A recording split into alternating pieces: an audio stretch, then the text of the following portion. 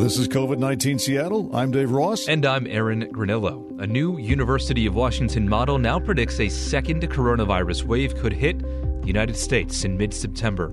The forecast from the Institute for Health Metrics and Evaluation shows nearly 170,000 COVID-19 deaths in the U.S. by October.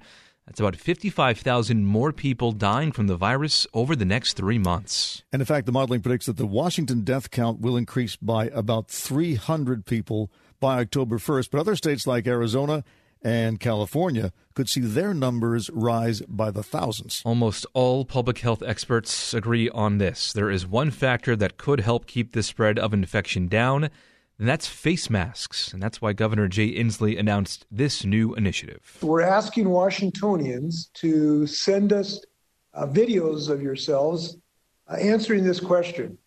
Why do you wear a mask? And I know there's as many good reasons as there are relatives and sisters and brothers and co-employees, but we hope you'll submit your videos, and we hope that your creativity will become apparent so that we can help jumpstart this effort. Dave, I'm sure this public awareness campaign will finally get that one guy in the Costco, the Costco grocery store there to mask up, right? I think what'll get him to do that is if everybody just avoids him, if there's a 10-foot bubble around the guy. I think the problem is that there was this confusion from the World Health Organization this week that asymptomatic spread wasn't the problem that we thought it was. And I've talked with Dr. Keith Jerome just today about that. And he says, no, you should still wear the mask. It's still a good idea. And so I think we have to finally accept that that's the protocol now. You wear the mask. And I can see why the governor wants to do this. He wants to make mask wearing fun. He wants to make it cool. He wants to use social marketing to get people to comply voluntarily. My feeling is that I know some people are still uncomfortable with it, but I mean, why not? It's a small thing. And I'm pretty sure, here's the other factor, Aaron, I don't think we're going to close down the economy again. Mm-hmm. I don't think anybody has the stomach for that. People want schools to reopen. They're desperate to have schools reopen. So the choice is going to be either accept the masks and do what you can, or accept that a lot of people are going to be sick and will not be able to go to school. Yeah. It is indisputable at this point now that the states who have taken it seriously and who did not reopen early do have something to pat themselves on the back about. I mean, I was looking at the numbers from the IHME today. For instance, in Arizona, this is one of the states that a lot of the public health experts are worried about now because they're seeing this huge spike. Yeah. Arizona had their first death about a month after Washington did. And now they have about the same amount of deaths that we do, and they're projected to have substantially more than us, according to the IHME. So, I mean, this model, again, predicting that states where people are moving around and there's less social distancing going on, they will see this rise in cases ahead of that mid-September wave. But, Dave, I know you talked to one person today who doesn't seem to be all that worried. What I'm saying is that you are not going to see the apocalypse in a week or 2 weeks. I'm very confident in saying that. Yes, that's Alex Berenson, former New York Times journalist, the author of many spy novels also. He recently wrote a booklet called Unreported Truths about COVID-19 and Lockdowns. And he self-published it on Amazon. But within a day, Amazon removed the book from their platform. And Alex has a Twitter following, so he's somewhat of a contrarian. So he sounded the alarm, and 2 hours after Elon Musk picked up on this and tweeted directly to Jeff Bezos about censorship, Alex's book was back up on the site. So I decided to call him up and ask him about all this. You know, who didn't speak out was people at the New York Times or the Washington Post or the Seattle Times. Mainstream journalists did not, which is a huge mistake because, that's my background. And for them not I think they're worried that you're a fringe COVID denier. So are you a fringe COVID denier? Except I'm not a fringe COVID denier, as the book makes clear. It says that more people die of COVID than the flu, and it's actually not that close. But it also says is the people who are dying are very old. And for the most part, the median age of death is in the low 80s in almost everywhere. And oftentimes they're very sick. And if we're going to talk about lockdowns, we need to talk about the realities of who's getting sick and who's dying. All right. So what do you make of Berenson's comments there? Well, I acknowledge the reason I decided to call him up is because I thought he was a fringe COVID denier. What I think the reality is he works for himself. So he doesn't have a publisher telling him what might cause a lot of negative comments on some publication's website, which is sometimes a factor in what people decide to write. And the data tells him that the main problem is not among young people. Yes, they can get the virus, but the death rate among young people, it's not zero, but it's also nowhere near what it is among older people, and especially people in nursing homes.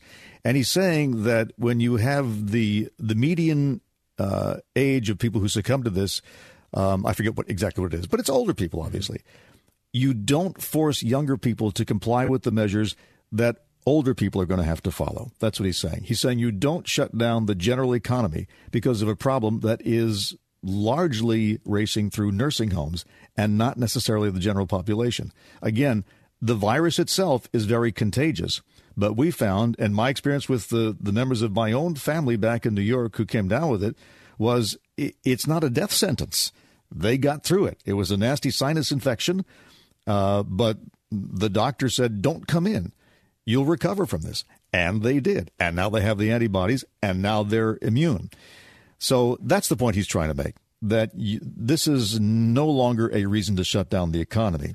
It's not a reason to go unmasked. Although he did say, if you are young and healthy and outdoors, he doesn't think the masks make much of a difference. Again, my policy is wear them.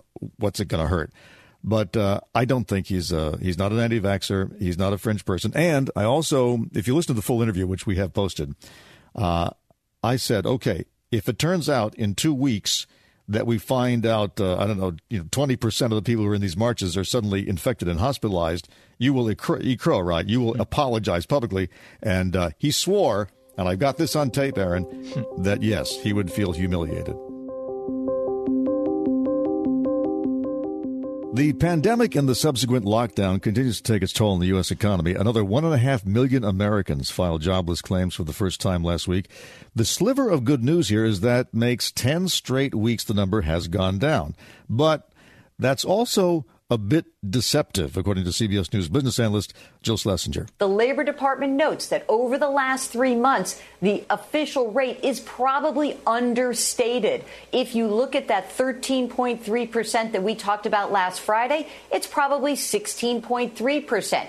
Going back to April, the 14+% month in unemployment, it was probably closer to 20%. And investors are spooked this morning. The Dow dropped 800 points on the open. As we record this right now, it's down nearly 1,400 points.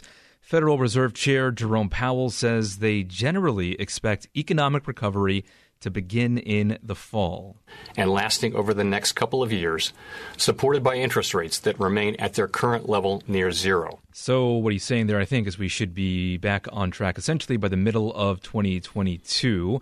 Yes. You talked to Matthew Gardner a few times. He's described to you as like a giant V. I've heard a W. I've heard a U. What's the letter we're using now? As long as it's not a chair. He also mentioned that. That's where you go straight and then you go down to the floor. I don't know why I'm laughing about this. 2022 now seems to be the best guess. And looking at my watch, it's still 2020. That's 2 years. That's 2 years. So I guess we're learning that shutting down the economy, even for a few months, even intentionally, all right, not because of a banking crisis, is a big deal. People don't recover right away from that. So this gets back to the whole idea of, frankly, of masking up, because we can't shut it down again. It's not an option. It's ruining a lot of people's lives.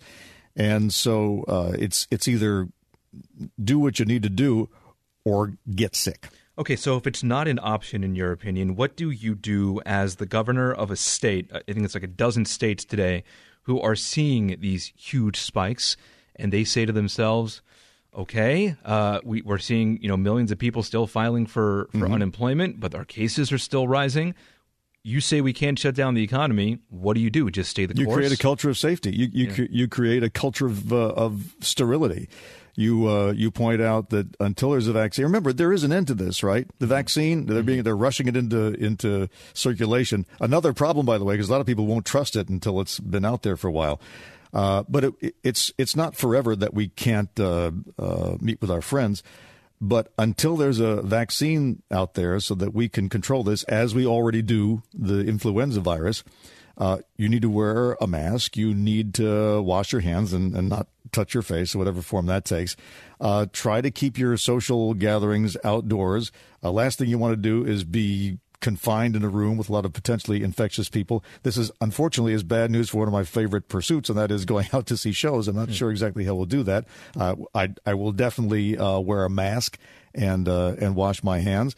I am optimistic because I've talked with Dr. Jerome about this too. He thinks that mass transit is still viable, again, as long as there are sanitation stations and you wear the masks in the transit cars. But this is what they do in other countries all the time. I mean, Asia, Japan. Look how crowded those subways are, right? They still shove them physically in the doors, but because they are used to wearing masks every day, they have a viable urban culture. And I'm sure that being American, and as I've said many times, you can't be American without the words I can. We can do this.